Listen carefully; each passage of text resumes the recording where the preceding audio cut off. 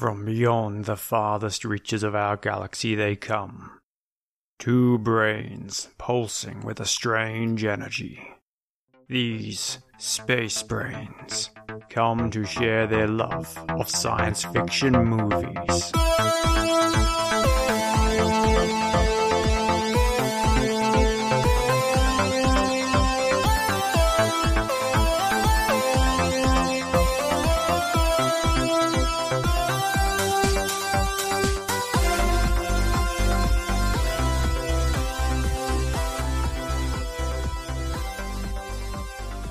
Hi, and welcome to Space Brains, the show where we joy watch sci-fi movies and then talk to the directors. I'm Surrey, and this is Mark. Hiya, it's episode 86, and tonight we are not reviewing a film, we are talking film with West Australian award-winning writer-director Ben Young.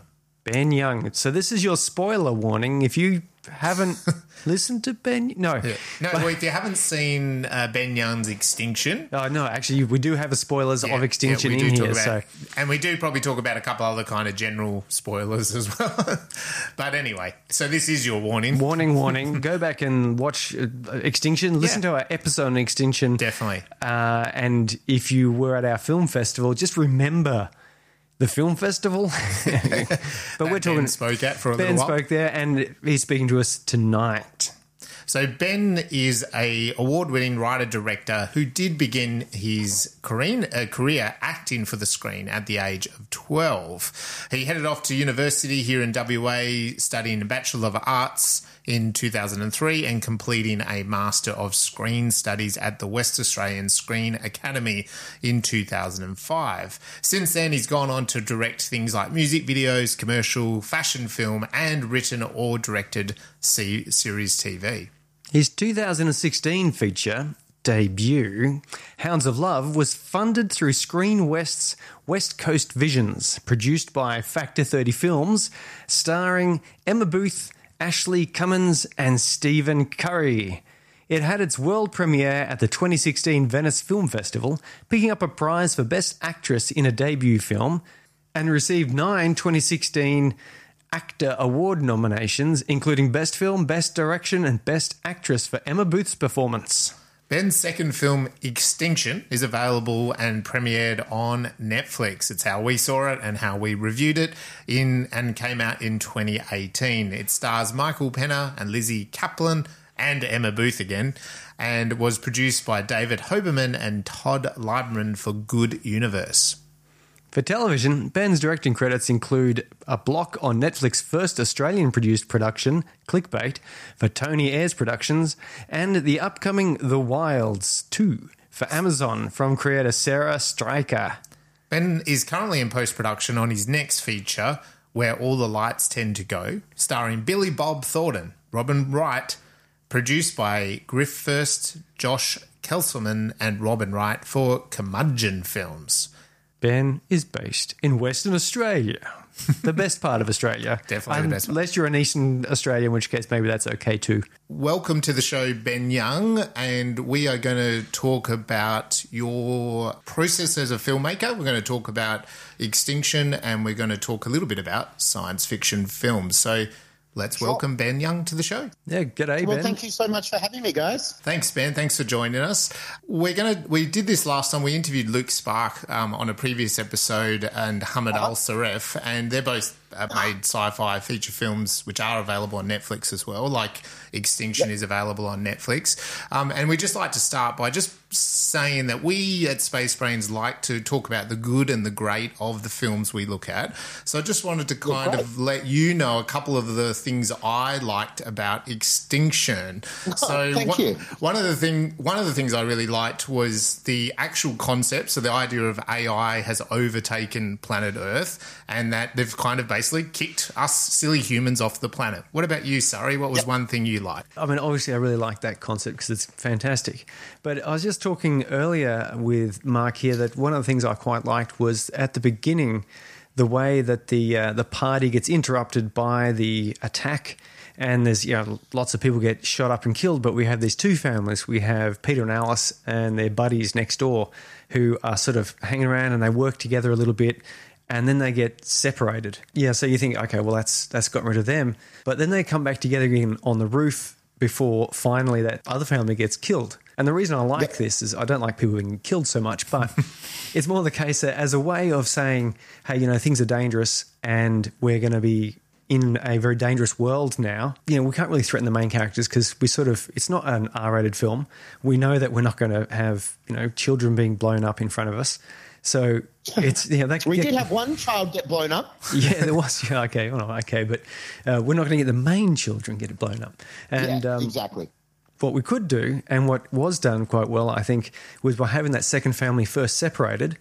You think, okay, well that's them. Now we're going to follow this, Peter and his family. Yep. But by bringing them back in, it gives that illusion of, this is going to be a team, that they're going to work together a bit and they'll have some hardships. But no, then we kill them. And suddenly you're thinking, okay, it was a way of introducing danger and threat without having to do that sort of rather, I suppose, a false threatening of the family where you kind of know they're not really going to get hurt. Like, if they're going to get hurt, it's going to be more like his wife does, where she gets a bit injured and that becomes a plot point as opposed to increasing the stakes in that sort of way. I really liked that part of it. Thank you. What was it that attracted you to the original story concept, Ben? Yeah, I think a little bit like you guys. When I read it, I was a little bit take or leave it right up until the twist where we learned that, hang on a minute, these guys aren't human. These are AIs. And then that kind of really opened up a whole world of opportunity for me. And it was really that got me into it. And I also liked the notions of the fear that we have of the different. And at the time that we made the film, there was a lot of politics going on about the Middle East and all of this sort of stuff. And particularly in the US, there was a lot of fear of anybody who was different. And I thought that we had an opportunity to play a little bit with that metaphor in the movie, which was really good. But interestingly enough, one of the things that might interest you about the script is the script wasn't set in the future. Right. Like when I read it, it just read like, an average family in the here and now, didn't specify anything to do with the design or anything to do with the costumes or anything like that. And then that kind of threw me for a six a little bit, because then I thought, this doesn't work if it's just set now, because I don't believe that AI would be wearing T-shirts that have bands on it, or, they wouldn't be looking like us. And if we had the kind of technology where we could have AIs in every household, well, surely we've got to be in the future. And so that was one of the things that I enjoyed, was thinking of the possibilities of, well, how's this going to look? Because it's not even set in the future. Like when you read the script, it just reads like it's set in the here and now. And so coming up with that and like the little details, unfortunately, a lot of them didn't make it to screen. But I love the fact that when I introduced us into the house, Peter and Alice's house for the first time, I filmed all of these shots of like coffee cups and cooking pans and all of that filled with plants. Yep. Like the AI have found a use for all of these objects which are in the home that they took over. And I think that, had I got that onto the film, everyone would have thought, Alice is a bit quirky and into her plants and all of that. But then, of course, when we learned the twist, we would have learned that all of that would have made sense. And I think there's only two details like that actually made it into the film. And one of them is at the party, if you look at it, nobody's got a drink and nobody's eating. And so that's one little hint that they're AIs. And the other thing, unfortunately, it got made a little more subtle than I wanted it, but one of the kids gets hideously injured in the flashback and loses an eye. Right. And I used visual effects, and throughout the whole movie, she's actually got two different colored eyes because one of them was fake. And so that was the reveal, another little weird thing that I wanted up front. We go, why has that kid got two different colored eyes? And then we learn later that it's because in the uprising, she lost an eye and she had a fake one put in, much like that was my little nod to C-3PO having the silver leg, But unfortunately, that got pulled back a lot more than I would have liked it to. So it's so subtle at the moment that I don't think a lot of people notice. But yeah, there are some things that attracted me to it. So I think in short, the things that attracted me to it most were the concept and the twist, Yeah. AI taking over the world, and then the twist that our heroes are not actually humans. They're some would call the villains. And then secondly was the opportunity that I had to world build and talk about some of the political stuff that was going on in the world, metaphorically. Yeah, well, you have the human soldier. It seemed very evident that, when he does confront Peter, in the underground bit, and he says, Yep. it wasn't even me that was fighting the AI. It was my granddad or grandfather or whatever. And it's like he's been sold that concept that we are sold with war or whatever, that propaganda idea of attack these other people. I'm glad you brought that bit up, because that's another bit that I like, and that wasn't in the script when I got involved, and I fought for that, because I was like, well, hold on a minute, it's like these guys who are coming down now, it would be years and years before, and I love the idea that we get to talk about brainwashing and how hate is something which is bred into us. It's very rarely a choice that we get to make on our own. And that's another thing that I really liked about it. Yeah, and you saw him when he comes to the daughter under the kitchen table, doesn't he? He kind of was like, oh, there's a little girl here, and then later, as I said, he's saying, well, yeah, we were told a different story, and I mean, I felt, and Surrey actually picked up on. I'm glad you're saying about the pot plants, because Surrey picked up on that, and it was something that I felt. We talked about it when we reviewed Extinction a couple episodes back, and I also felt like the girl in the elevator at the start, She's like almost robotic. Dad hops in, wants to talk to her, and she goes, no talking on the elevator, like a robot does, in a self-talking elevator that we might have today, in today's technology. So it did seem like there was some subtleties, and the party we picked up at the party that no one was drinking, and so it did seem that way. But and Surrey definitely picked on the pot plants. And, well, it was the no breakfast. Yeah, the no breakfast. So he comes down from his dream, and the cliched, or the trope that we're used to, is the grab coffee in one hand, wife puts toast in the mouth, got a briefcase, don't have time, got to move out. There's a whole table full of food that nobody eats, but there you go. But instead, he comes down and she's just folding laundry, and his daughter's under the table playing with that little monkey that says monkey see, monkey do. It was so difficult to figure out how to film this movie, because one of the things as a filmmaker, you want to always give actors something to do. Often you do, particularly if they're just talky exposition scenes, and it's like, well, what are they going to do? Well, if they're wearing clothes, they don't sweat, but they still get external stuff on them. They could still potentially get dust on them and all of that kind of business. So laundry is something that these things would do. Yes, they'd still interact with other technology that could break, and so fixing stuff is something that they could do. But these were all a lot of challenges that I got faced with when making it. There was a whole world that we had to come up with that isn't necessarily even explored on the screen. It's about what we didn't show as much as about what we did. Did you have much of a say then on the set and the sort of the costume and that style that the characters were wearing? Yeah, I had kind of all the say in that, which was good. It was one of the areas where I was sort of left alone a little bit. Not quite as much as I wanted, but I was like, okay, well, it can't look like now, because then it's just not going to be believable when we hear the twist and all of that. So it's got to be different. And I thought, well, they're robots, and so I don't think. Sex is what drives so much of everything it means to be human. I mean, part of the reason why most people get their hair cut is because they want to appear physically. If humans didn't care how they were perceived by other humans, I think we all agree that fashion would be completely different. Advertising would be completely different. Advertising probably almost wouldn't exist. And all of these things. And so it was like I wanted to design a world that just looked functional. And so that was why, the color palette, every time I make a movie, the first thing I do is I try and break the movie up into, different worlds. And so I wanted this world to be very grey and very bleak and very blue and, no reds, no anything like this, and just, reserve, hold stuff back just to make it feel a little cold and a little robotic. We noticed this sort of felt a bit like an Apple shop.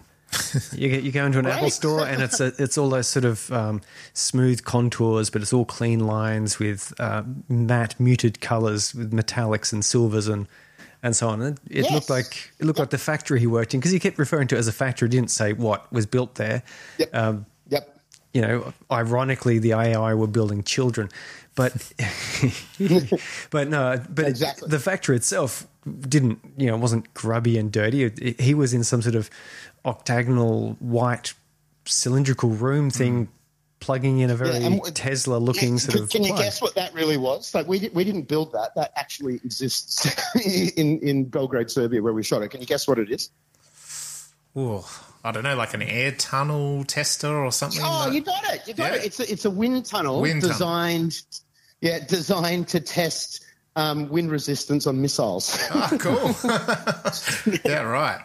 Wow. Yep. That is interesting. Well, and did you find that, or did you set your production designer? Yeah, our wonderful locations team found that. We actually shot. The factory is actually a top secret military base that for somehow we were allowed access onto under armed guard. Yeah. So we couldn't go into the wrong places. But that's a top secret military base that we were actually allowed to film on. Wow, that's cool. Eh? It reminds me of when we were talking with Hamid. Hamid Al-Saraf. Yeah, Hamid Al-Saraf. We're talking to him, and he had this amazing house at the start of his feature film called In Paradox, where it sort of starts off. It almost looks a bit sort of futuristic. It's sort of layered hexagons at different levels. Beautiful house. It's beautiful, like sort of futuristic looking thing.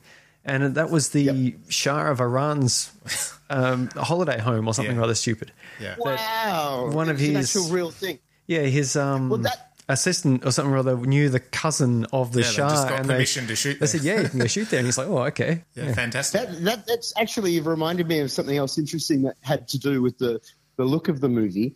And when I first got involved, we were trying to shoot the movie in Sydney. Which I would have loved, but it just ended up being too expensive. And so we decided to shoot it in Belgrade, Serbia. And then we got there and we still ran out of money. And so what was supposed to be an 80% studio shoot and 20% location ended up becoming 20% studio shoot and 80% location. And, of course, Serbia has still got so much brutalist architecture around that we had to kind of design everything to make it look like that was on purpose, and I think it kind of worked in our favour in the end. Yeah, it did. I think it looks, as Surrey was saying before, like that Apple shop kind of futuristic. Yeah, if the AIs took over, everything slick and clean, and then the way you've shot functional. that as well. Yeah, the way that then it's come across on the camera, it's extremely kind of clinical, and those colours you're talking about as well do make it very much, down and depressing, clean, green world that AIs would operate. As you said, without that void of the human touch, the human desire. Yep. So you've read the script, you're interested in getting involved. What straight away as a filmmaker, how do you kind of then think, okay, I'm going to make this. What's my intention to make this? Like, what did you want the audience to get out of it at the end of the film? I wanted them to think, to question their own belief system in, why they might feel a particular emotion towards others, particularly negative emotions. I wanted them to kind of see the humanity in people who didn't necessarily come from the same background as them. And so that was, I'm not really interested in making any movie that I can't, I can't make some kind of comment with. Yeah. And so that was really the big opportunity that I saw, because it's not often, certainly, I mean, it is often. So many of these kind of movies, the bigger Hollywood popcorn movies, they're just kind of vacant, or they have a statement or a theme which is sort of tacked on at the end, and it feels sort of preachy and not very interesting. And I just feel like I would like my movies to make people argue about something. I'm less interested in making a statement, but more about raising a question that hopefully, if a group of friends go and watch it together, they can go and have a coffee or a beer or whatever it is afterwards and argue about it, say, well, no, I took this from it. Well, no, I took this from it. And I'm not particularly smart. I'm certainly not smarter than your average person. And so I don't feel like I ever want to preach about anything in any of the movies that I make, because I'm not I don't know the answers to anything, but there's certain things that I think us as humanity don't handle very well that I wish I knew the solutions for, but I don't. And so at least hopefully I can get people to talk about some of them. Do you feel that there's anything that you personally noticed, but and I mean, even going back to your short films or your scripts that you've written, like have you noticed a common theme that you maybe come back to at all? And strangely, it's even in Extinction to a degree, but I often come back to parent-child relationships. Yeah. Like kind of Hounds of Love is certainly about that. The one that I just did is literally about a father and son, and Extinction less so, but obviously the family unit is a part of it. But yeah, I'm very interested in the dynamics between, you know, people who are in a relationship, like partners, and I'm also really interested in family relationships and the complexities that come with that. Well, I mean, in a way, really, I suppose Extinction has that humans having created their AIs as sort of a generation there and a conflict between these generations. You'd almost say that's sort of a bit of a familial relationship, isn't it? Yeah, absolutely. It had that feeling when Miles is talking to them, talking about his grandparents were the ones who had the fight with the AI, which it's sort of it brings a couple generations across there. But an interesting point that we noticed in a number of films that we have reviewed is the idea of director's cuts. Yeah, so Ridley Scott has been fortunate to have about 7 versions of Blade Runner come out. And there's a James Cameron, of course, who managed to get his Aliens director's cut out. And then there was the Alien 3-headed director's cut, which is very good. And there's any number of other director's cuts around. Donnie Darko. Yeah. And what if Netflix came and said, you know, here's some undisclosed large sum of money, please, you know, please would you do a director's cut? Would you go through your existing stuff? Would you reshoot anything? How would you go? With that movie, I don't think we reshot anything. Like it was pretty good in that regard that we didn't botch anything up so much that we had to go and reshoot it. But I have a completely different structure. I would have put the movie together very differently if the buck stopped with me. And I'd love that opportunity to do that. You know, that's the thing, you know, and I don't want to sound like I'm being negative about it, because the reality is that as a filmmaker who is working for, you know, unless I'm putting up my own money to make my movies, the reality is I'm working for people who've put in millions and millions of dollars, and they've done whatever amounts of research and market research and stuff that just doesn't interest me. And for whatever reason, often what their research is saying or what their opinions are completely clash with mine creatively. And while I disagree, and that can be heartbreaking because I don't often feel like the solutions that they come up with are better than what I wanted to do, but you have to accept that that's a part of the job. Do you think there should be more director's cuts? Do you think there's validity in them? Yes. Or do you, Yeah, absolutely. But at the end of the day, I think that everything comes down to the dollar, and I think Extinction wasn't a big enough movie that it would warrant a director's cut. You know, I would say, and I'm thrilled that I still get hit up from people on Instagram or whatever from all over the world who've just watched the movie, and it divided audience. A lot of people hate it, but a lot of people absolutely love it as well. And unfortunately, the amount of people who absolutely love it, I don't think is big enough to warrant. They're the ones who'd watch a director's cut, and I don't think it warrants the cost to make a director's cut just for that number of people, if that makes sense. Yeah, the logistics of filmmaking for sure. And well, you spoke, you got to speak at our festival and you spoke about it, and I think Angela, the MC, suggested everyone should go away and watch it. So hopefully you're getting some more feedback, because definitely a few people I know since the festival have gone and watched Extinction, so and they're passing on some very positive feedback and parts they liked, etc. Did you have a favourite part of the film? Like a part of the movie or making the movie? No, well, it could be either, but let's start with a part of the actual film. Yeah.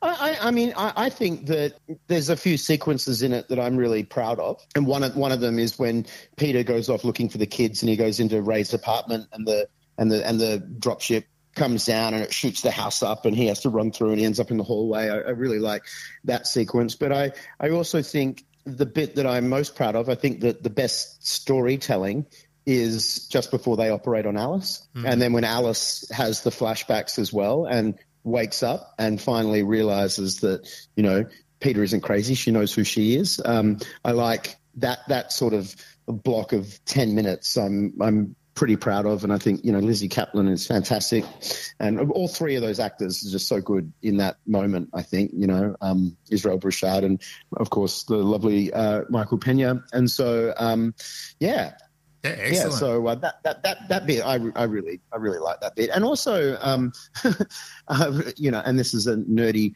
filmmaker thing to say, but before I made this movie, the only special effects shot I'd ever done was a shot of a rabbit against a green screen for a short film. And so I was also pretty happy with how some of the action sequences turned out, given I'd never filmed any action before ever. And so, you know, I like all the action in the end. I think all that's pretty cool. And yeah, it's a great like cat and mouse chase sequence, and like Surrey saying wiping out the other family. That was a good sort of raising the stakes. There's also when they're on top of the building and they look over and there's other people on another building. That's a really great little narrative. I laughed quite hard when that happened. Yeah, because it's kind of like it's saying to them, no, you know, we can maybe wave for help. No, you can't. Look what happens to these other people. You know, a fun fact: the person at the front of that crowd is me. Well, there you go. You're doing the Hitchcock. You're getting yourself in there and getting wiped out. That's my cameo. And I made sure that my cameo was so small that no one could see my face. But that's me, and that's my voice screaming out help in the background as well. Yeah.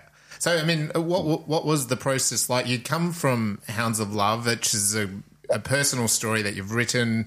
You've gotten local West Australian funding. You've made it. It's gone out to market, so to speak, and it's been quite critically successful here in Australia. And then you're offered Extinction, which is like a much bigger script. And I'm presuming when that's given to you, you kind of suggested that it's a bigger budget. What was that like for you as a filmmaker? Oh, look, it was surreal. I was kind of caught up in a wave that I didn't really know how to navigate, because I was fortunate enough to get West Coast Visions and make Hounds of Love under West Coast Visions. And but traditionally, West Coast Visions movies, they all help the director, but the directors don't necessarily run off to Hollywood. They might be able to, you know, start getting offered some adult television or some stuff like this, you know, which they can use to pay the ways while they're trying to make their next independent film. But and I try and humbly say this: I'm not sure that any other West Coast Vision movie was swept up internationally like Hounds of Love was. It won an award at the Venice Film Festival and all of this. So literally, my life changed overnight, and I was getting all kinds of phone calls from all kinds of fancy people all over the world wanting to fly me everywhere for free and put me up and meet me. And I got sent Hounds of Love. I got told it was an urgent read from my agents, because it was I got a real offer, like we're going to pay you this much if you want to make this movie. And James McAvoy is semi-interested in it. You need to say yes, because they want to put you on a flight to London in 2 days to go and have dinner with James. To talk about the possibility of doing the movie. And 2 weeks ago, I premiered my very low budget movie in Venice, and now I'm getting offered to be flown around the world to go and have dinner with movie stars and to talk about, you know, big budget movies, much bigger budget movies. And so my agents very much wanted me to do it, just because it was such a leg up. Very few people get to shoot a movie the size of Extinction before their first movie is even out. So it was a trajectory that is almost unheard of. And I didn't really know how to navigate it very well, and kind of, got swept away. And I learned a lot in the process. Speaking of coming from, you said that people often move on to TV shows here. You know, I imagine Water Rats and, you know, Back to the Rafters and so forth. You've done a few TV sort of shows, The Wilds and Clickbait, which I think the one's on Stan, one's on Netflix. And Clickbait is Netflix, and Stan and Wilds is Amazon.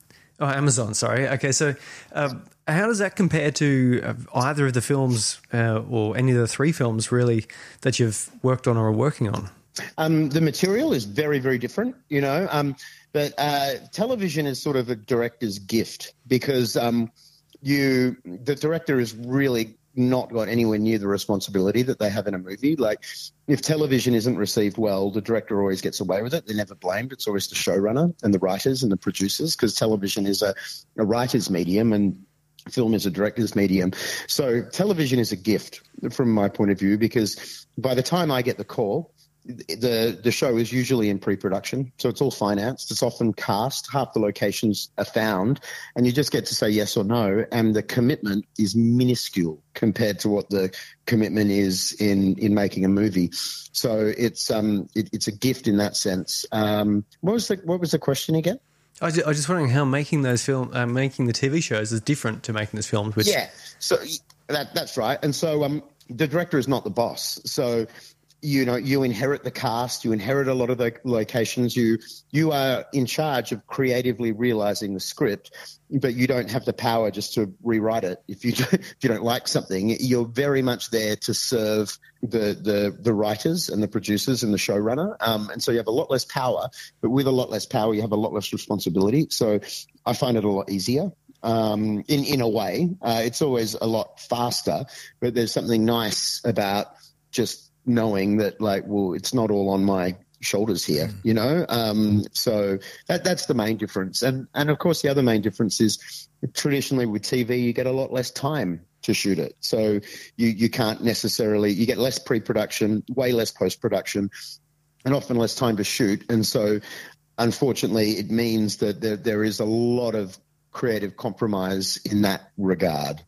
And are you just with the TV? You're there. You direct, obviously, you know, with the camera and the crew and the cast, etc. Are you then in post production at all, or is that more the producer? And do you have more? But it is way more the producers and the writers. So to put it in perspective, you normally get anywhere from 1 week to 2 weeks an episode as the director in television. I think on The Wilds I only got 3 days or something for my episode. And then you present your director's cut, and then without any input from you, if the writers or producers don't like something you've done, they will recut it and change it around and all of that kind of stuff. And then when you see it on television, you as the director are seeing it for the first time. Whereas to put it in perspective, you know, like I think The Wilds was the last show I did, and I got somewhere between 3 and 5 days. I think it was 3 days for my episode. I just did the finale of season 2.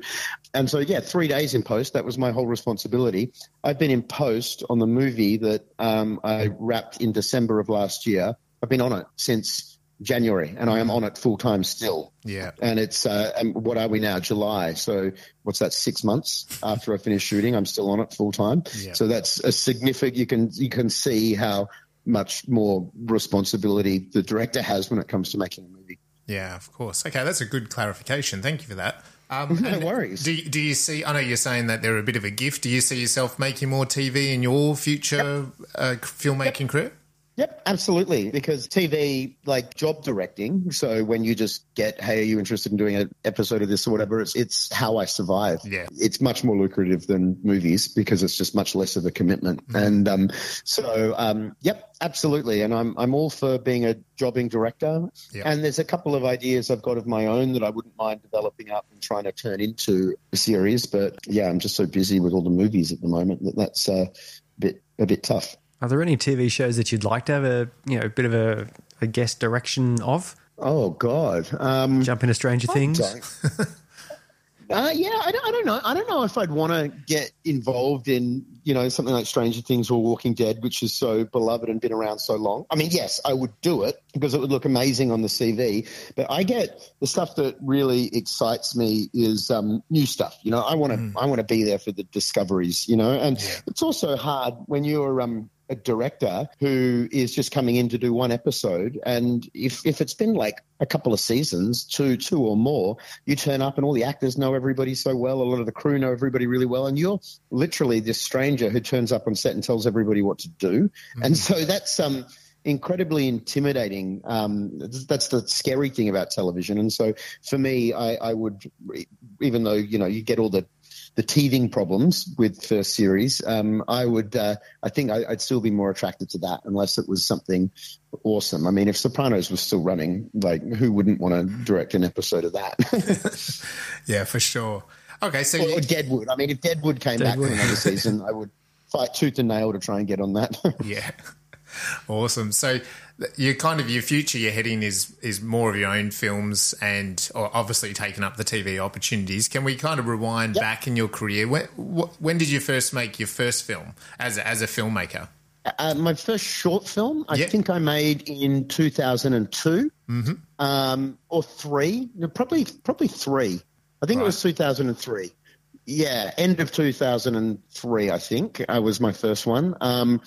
And made my first movie in 2016.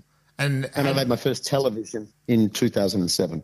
Right. Okay. And so prior to that first short film, had you been writing scripts or stories? Yeah, I was writing movies. I wasn't really writing. Like I wrote, I think, 3 feature-length scripts before I even tried to write a short film. It was just a medium that I never understood. And I think as a result of that, I never really made a particularly good short film because I didn't love short films like I loved movies. And so I'd go to festivals and I'd watch shorts and I'd oftentimes be underwhelmed, and almost 100% of the time some short film would be lauded over by everybody and I just wouldn't understand it. Like it would be so arty or there'd be something about it. I just don't get this. And I think unfortunately with my shorts, I felt, I think short films were more important back when I was starting than they are now, but I think I felt that it's like, all right, well, I have to make a short film or no one's going to let me make a movie. And I just tried to intimidate the short films that were being made that were being successful for the filmmakers. And I don't think I really put my heart into any of them because it's not a medium that I ever really cared for myself, whereas I've always loved movies, and I think my first movie was way more successful as a movie than any of my shorts were as shorts. Every movie I've made, despite mixed reviews or whatever, has been more successful than any short that I ever made. Yeah, no, I totally understand where you're coming from there. I've found short form hard to get my head around, because it's such a particular recipe, and as you said, people can say that this is a great short film, and yet the way my brain works, and I think yours is probably a bit similar in terms of the creative filmmaking, you're kind of looking at a longer story, and so, and then now, of course, now with sort of the rise of the streamers, you have that sort of maybe 8-part TV show, which is even bigger story again, Yep. So, it's always, I always find it interesting to hear what other people's perspective on that is. What drew you to writing stories or wanting to be a filmmaker to begin with, Ben? I kind of sucked at everything that I did. Like, I went to an all boys school that was really sport driven, and I'm completely uncoordinated and got bullied as a result of that. And so naturally was kind of drawn to the drama crowd. And once I started doing drama, I certainly was never anyone who stood out, but I found my people and I was much better at drama in comparison to what I was at all of the sports. And so I just kind of thought, right, this is the only thing that I've ever liked enough to want to work hard for. And so, I wrote my first feature-length movie at 15 years old. I don't remember ever wanting to do anything different. And what is your process for writing these films? Do you start... some ideas, for example, is to start with the finales. Like you've got an idea of how a story will culminate. Do you start there and then work backwards, or do you start with the inciting incident and so on? Start at the end. Inciting incident. It's always it's always different. Like one script that I wrote that I hope one day will get made because I think it's really good. It's just so dark that everybody's terrified of it. But one, that particular movie, I just had an image, and it's not even particularly cool when I think about it, but I just had this picture. It was nighttime, and there were 2 guys dressed in prison uniforms running through the bush, and one of them was soaked in blood. And I just saw that image. I was like, well, who are they? Where are they going? As a storyteller, I was like, all right, well, I'm engaged by that image I'm seeing. So what next? Well, they clearly just broke out of prison. What's the first thing you're going to need when you get out of prison? A car, And so it was and I built the whole story from that image. And then I was like, well, whose house did they break into? And, what if they break into a house and the guy who's covered in blood actually finds a teenage girl who's just tried to kill herself and ends up saving her? And then you go, well, that's an interesting inciting incident. Someone breaks into a house and ends up finding someone hanging from a ceiling fan. and resuscitates them and saves their life. I mean, what a complex relationship you have right there. And so that was sort of where that one came from. And so, yeah, and the thing that I'm writing at the moment is based on a short story, and the short story is just one scene in real time, and that is what I thought, well, this is a terrific inciting incident for a movie. And so, yeah, inciting incident is a good one. But once I have that, then you have to quickly go to the who, because the who is the most important thing. And by that, I mean the protagonist. And so the first thing I do once I've got my little inciting incident, which is usually, the premise of the movie. All right, well, who is this person? And the most... there are no rules, but there's a lot of principles that seem to work over and over again in movies. And one of those principles is that characters need to change. And so I go, right, I've got my inciting incident. Who is my who? So who are they when they begin the film, and who are they when they end the film? And I don't worry about plot points. It's just like, okay, well, maybe my character starts off as somebody who absolutely hates their mother. I know by the end of the movie she needs to jump into her mother's arms, and so once you work out those characters, then you can start to work out the plot around that, because, it's a quote that I stole, which I don't mind saying, but it's kind of my mantra, and that is story is the journey for truth, and plot is just the road you take to get there. And so I think that the story is the humanity of what's going on in the movie, and it's the characters, and it's what their relationship with the human condition is, and that's the story, and the plot is what helps them evolve as human beings over the course of the narrative. Yeah, I mean, that's what we need as an audience, isn't it? We need that journey to be true. Like, the plot points are the plot points, but we need to see that evolution of the character. Yep, and it can be simple, It's like Jaws is just so perfect. Schneider is a cop who absolutely is terrified of the water, and in the end of the movie, he just ends up in the water. In order for him to beat this thing, he's got to meet him on his own grounds, and or her. A shark that big probably would have been a female, I imagine. Yeah. I think they try to, in order to have the sequels, they had to say that it was a female line of sharks that. Well, fun fact: female white pointers are significantly bigger than male ones. Yeah. Yep. Yeah, I've seen a doco about it in the South Australian Bight, where they went out and they got killer whales that had attacked a great white, but then a great white attacked a killer whale, and it was all females because of the sizing of them. Do you have a film or a filmmaker that then has influenced you over that? Like, it could have been years ago or it could have been more recently. I mean, you just mentioned Jaws, but is there a film that stands out from your childhood, or a filmmaker that kind of connects to you? So many. Yeah. And I think early on, but still today, I'm a massive Star Wars nut. Like, I'm not even going to tell you how many Star Wars figurines I have in my house from the 80s. Oh, no, please do.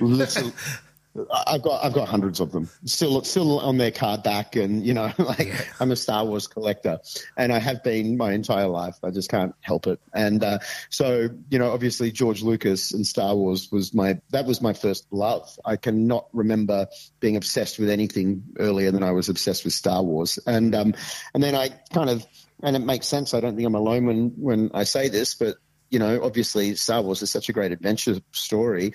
So I was drawn straight to Indiana Jones. And so that introduced me to the Spielbergs. And so I really liked those and I loved Westerns as a kid as well. So early on, after Spielberg, I kind of started to discover Clint Eastwood as a filmmaker. I just loved him. And then as I learned more about filmmaking, kind of in my formative years, I became obsessed with Terrence Malick. And, of course, Stanley Kubrick, because you have to. And Steven Soderbergh is another one who is really influential on me as well. There's just so many of them. In more recent years, Denis Villeneuve and Steve McQueen. It's always changing and always evolving. Deborah Granick is another one who I just think is fantastic. I just wish she made more films. And, so many of them. Justin Cazelle, I think, is if I was going to talk about an Australian filmmaker whose movies I watch and wish I'd made, it would be Justin's. I think he's fantastic. And, well, you've said, so Star Wars, is Star Wars like your favourite science fiction film? Oh, without a doubt. hands down. And have you seen anything like recently that you think stands out to you in the science fiction world? Probably not. You know, it's for me to want to watch science fiction. It's really got to have a thing. You know, I'm sorry, I can't be more clear, but I mean, Ex Machina was awesome. That was a science fiction film that kind of rocked my world. But yeah, I tend to like the smaller ones, you know, because the smaller ones are still about people. You know, Primer is another awesome one. Yeah, I tend to like the smaller ones where it's more about the people dealing with the situation. But yeah, I can't even remember the last new one that I watched. I mean, Arrival, that blew my mind. That was my favorite film of the year when that came out. So yeah, I like it, but I don't like just the, you know, repackaging of the same thing we've seen a million times before. Yeah, it sounds like the thing that tickles you is more of the psychological, sociological science in sci-fi. You know, all those ones you've just listed off, 100%. Arrival. Even though Arrival's aliens, it's actually the fact that it's mind-altering the timeline for her, and then the way the filmmaker delivered that to us as an audience. We were baffled, weren't we? You know. So I think that's what I'm getting from you. Is you're like in that side of the sci-fi. You're very right. Like I'm only just realizing that myself. You're a good therapist. All right. Well, look, the thing is, you are championing the filmmaking world because you've made 3 very interesting feature films that the public can go and see, and you've written a whole bunch of other stuff. I did hear you speak at Cinefest a couple of years ago, and you did mention something like you'd written about 9 or 10 scripts before Hounds of Love. Yeah. And obviously Hounds of Love was Hounds of Love was the 11th that I wrote. Yeah, and that's amazing. The first that got made. Yeah, and that's amazing. I think that's such a really great writing technique or tip for young writers to sort of pick up on. So do you have any other tips, or is that your tip for maybe someone that is starting out in the filmmaking world, or any other advice for someone that is sitting down to, I want to be a script writer, or I'm a filmmaker and I want to write my own scripts? What would be your advice to them? So hurry up and fail, because no one, this is not something, screenwriting is not something that anybody is born able to do.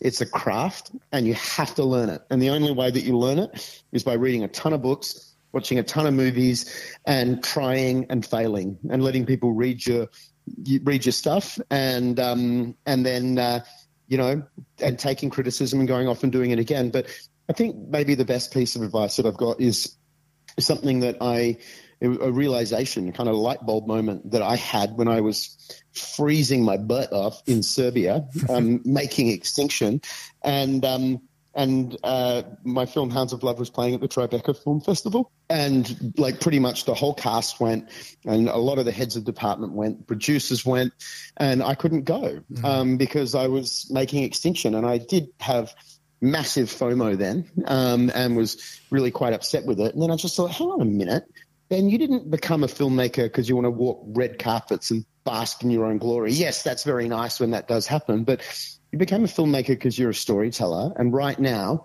what better excuse do you have to not be at a film festival than you're making a movie?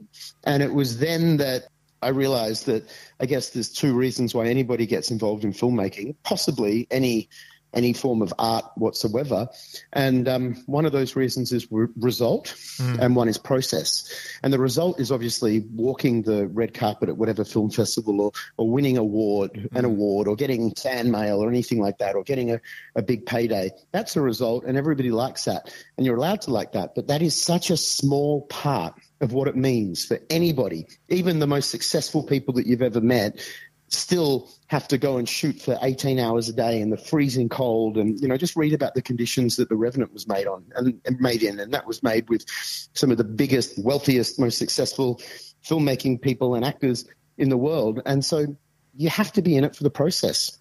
You have to love those freezing nights, and you have to love the challenge of how difficult the day is in getting through it. And even when you don't get the result, like if you sit down and you write a screenplay and you send it to producers or directors and gets rejected by everybody, you know, remind yourself of why you started to write it and what you felt when you were having those ideas, staring at a blank and conquering the blank page. Because to write 100 pages of anything is a huge achievement. And so learn to love that process. And if you do, you're just going to be prolific. And eventually the result will come from that, you know, and accept the fact that if you do write that script and no one likes it, well, you are a hell of a lot better writer than you were before you wrote that. And so maybe they'll like your next one, you know, or the one after that, or 11 after that in my case. Wow, I really like that. I really love that advice, Ben. The process is what it's all about. I totally love that. Well, I also like you're saying you've, and I'll paraphrase here, but basically there's no point in not releasing something because you want it to be perfect, because for it to be perfect, it has to be released. Right? And then when it fails, be perfect. That's your step towards it, you know. Yeah, there's an old saying, you know, in the film industry that a movie is never finished, it's abandoned. Because you could just always be changing it. Yeah. There's always going to be something you wish was a little bit better and this, that, or the other, you know. And so maybe that's the other thing. If you strive to perfection in filmmaking, it's a feat you're never, ever, ever going to reach. And so if you keep aiming for it, maybe, you know, you'll certainly keep getting better. Excellent. Even Spielberg gets bad reviews. Yeah, that's right. They all do. And he cries about it on his big mountain of money. Yeah, exactly. So it's interesting because when we reached out for you for the film festival, going through your agent, your public profile through your agent is that you're described as a Western Australian filmmaker. So I want to know, what do you think about the West Australian government possibly building a studio? There's been the talk at Fremantle, that's kind of been shelved, and then they're possibly going to build it somewhere else. The money's there. What do you think building a studio in WA is a good thing, or would it be better to put that money into, say, 100 feature films being made? You know, say through the West Coast Visions, we could make 100 West Coast Vision films, or we could build a studio. What do you think about the studio concept? Hey, look, I think that's a really great question. We could make 100 films, but will any of them generate any income for the government? I don't know. Mm-hmm. You know, like right now, I guarantee you there are not 100 filmable scripts anywhere in Western Australia. Yep. You know, so I don't know, and I don't know if I'm qualified to talk about it. Yes, you are. Come on. If they want to build a studio in Perth, I think that's absolutely fantastic. You know, and I'm all for it. I'm possibly the only director in Perth who's ever even stepped foot inside a studio, you know. So I think that's great, but I think that it's not a matter of if you build it, they will come. Yeah. There's a lot of other things that we need. Like we need to support the crew in Western Australia, and we've got to understand that Perth is the most isolated capital city in the world. I think it's the furthest city in the world from Los Angeles. And so we've got a smaller population, and presently, if they built a big studio, we don't have the crews, you know? Like we've only got enough people in Perth to effectively make one long-form project at a time, you know? And so we would have to hope that a lot of very qualified technicians from over east or anywhere in the world would see a studio being built in a young city like Perth as an opportunity for them to basically, you know, move to Western Australia and be, you know, the only person in Perth who has a techno crane or something like that, you know. And so I think with the studio, we needed a lot of incentives to encourage highly qualified film technicians to want to come over with it. Because, you know, the other thing that Perth has got, which is so wonderful, is we've got all of the locations. You know, just a couple of hours down south, you can be in a forest. We've got the most beautiful beaches in the world. We've got desert. We've got a climate which allows you to shoot pretty much, you know, throughout the whole year. So, I look, I'm excited by it. I think it would be really great, but it's certainly not a one-stop shop to fix all of our problems. Yeah, they've got to support all the other feeding in, you know, crew, cast, you know, equipment. Everything has to become an ecosystem, doesn't it? Exactly. For it to work, for sure. And so tell us a bit about your latest project before we wrap up tonight, Ben. Which one? The one that I'm in post-production for? Yeah. Yeah, okay, cool. That one is called Where All Light Tends to Go, and it's based on a book by David Joy, who is a fantastic American writer. He's written a whole bunch of books, and he's really worth getting into if you like reading. It's about a dude, an older man living in the Appalachian Mountains, who is kind of the meth kingpin in the hood, and he's grooming his son to take over the family business. And then the son kind of decides that may not be for him. And so he hatches a plan to rip his dad off and run away with the girl of his dreams. And so it's a crime drama, crime thriller. It feels very much like a 90s or 70s movie. Fast cars, guns, very sort of masculine film with a terrific cast. Billy Bob Thornton is the actor who plays the dad, the big meth kingpin, and his the actor who plays his son is Hopper Penn, who is Robin Wright's son and Sean Penn's son, and Robin Wright plays his mother in the movie, which is great. And we've got a wonderful supporting cast of Jackie Earle Haley and Brian Darcy James and Emma Booth, who I've never made a movie without, Harrison Gilbertson, and it really is a wonderful cast. So I hope people respond to it. So please, any listeners out there, keep your ear to the grindstone and check it out if you hear it. Yeah, for sure. And are you expecting that to have like a cinema release, or is it a streaming? Don't know yet? Don't know. I do know Universal are releasing the movie internationally, so that's good. Yep. So it will be available. But, I'm not sure if it's I don't know. It'll be up to them and their number crunching people to realise if this is the kind of movie which warrants a cinema release, or if it's better just ending up on a streamer, because it is a small film and it's about, and it's an independent film and it feels like an independent film. It was never meant to be a blockbuster or anything like that. And it won't be a movie for everybody. So, I could say I'd almost be certain that there'll be some theatrical screenings in Western Australia. Awesome. Oh, cool. Look forward to that. We can get along and have a look. I want to give a big thank you for your time today, Ben, coming on. It's been a really great chat. You can really feel the presence of your passion behind film and storytelling, and that definitely comes across. It came across at the festival, and it's lovely to talk to someone that is just so passionate about filmmaking and storytelling. So I really appreciate it. Is there anything else that you'd like to say or like to add or anything? No, just thank you very much for asking such considerate and thought-out questions. That's okay. We try our best. Thank you so much. Thank you very much for having me. Yeah, thanks a lot. Thanks, Ben. See ya. Take care, guys. You Bye. too. Bye. And that was Ben Young. What a terrific conversation with such a talented local West Australian filmmaker. And if you're out there and you have a listen, wherever you're listening to Space Brains, make sure you hit us up with a review, maybe a 5-star rating, wherever you get your good podcasts. Also, let us know what you thought about tonight's episode through our socials. So we can find us on Facebook, Instagram and TikTok.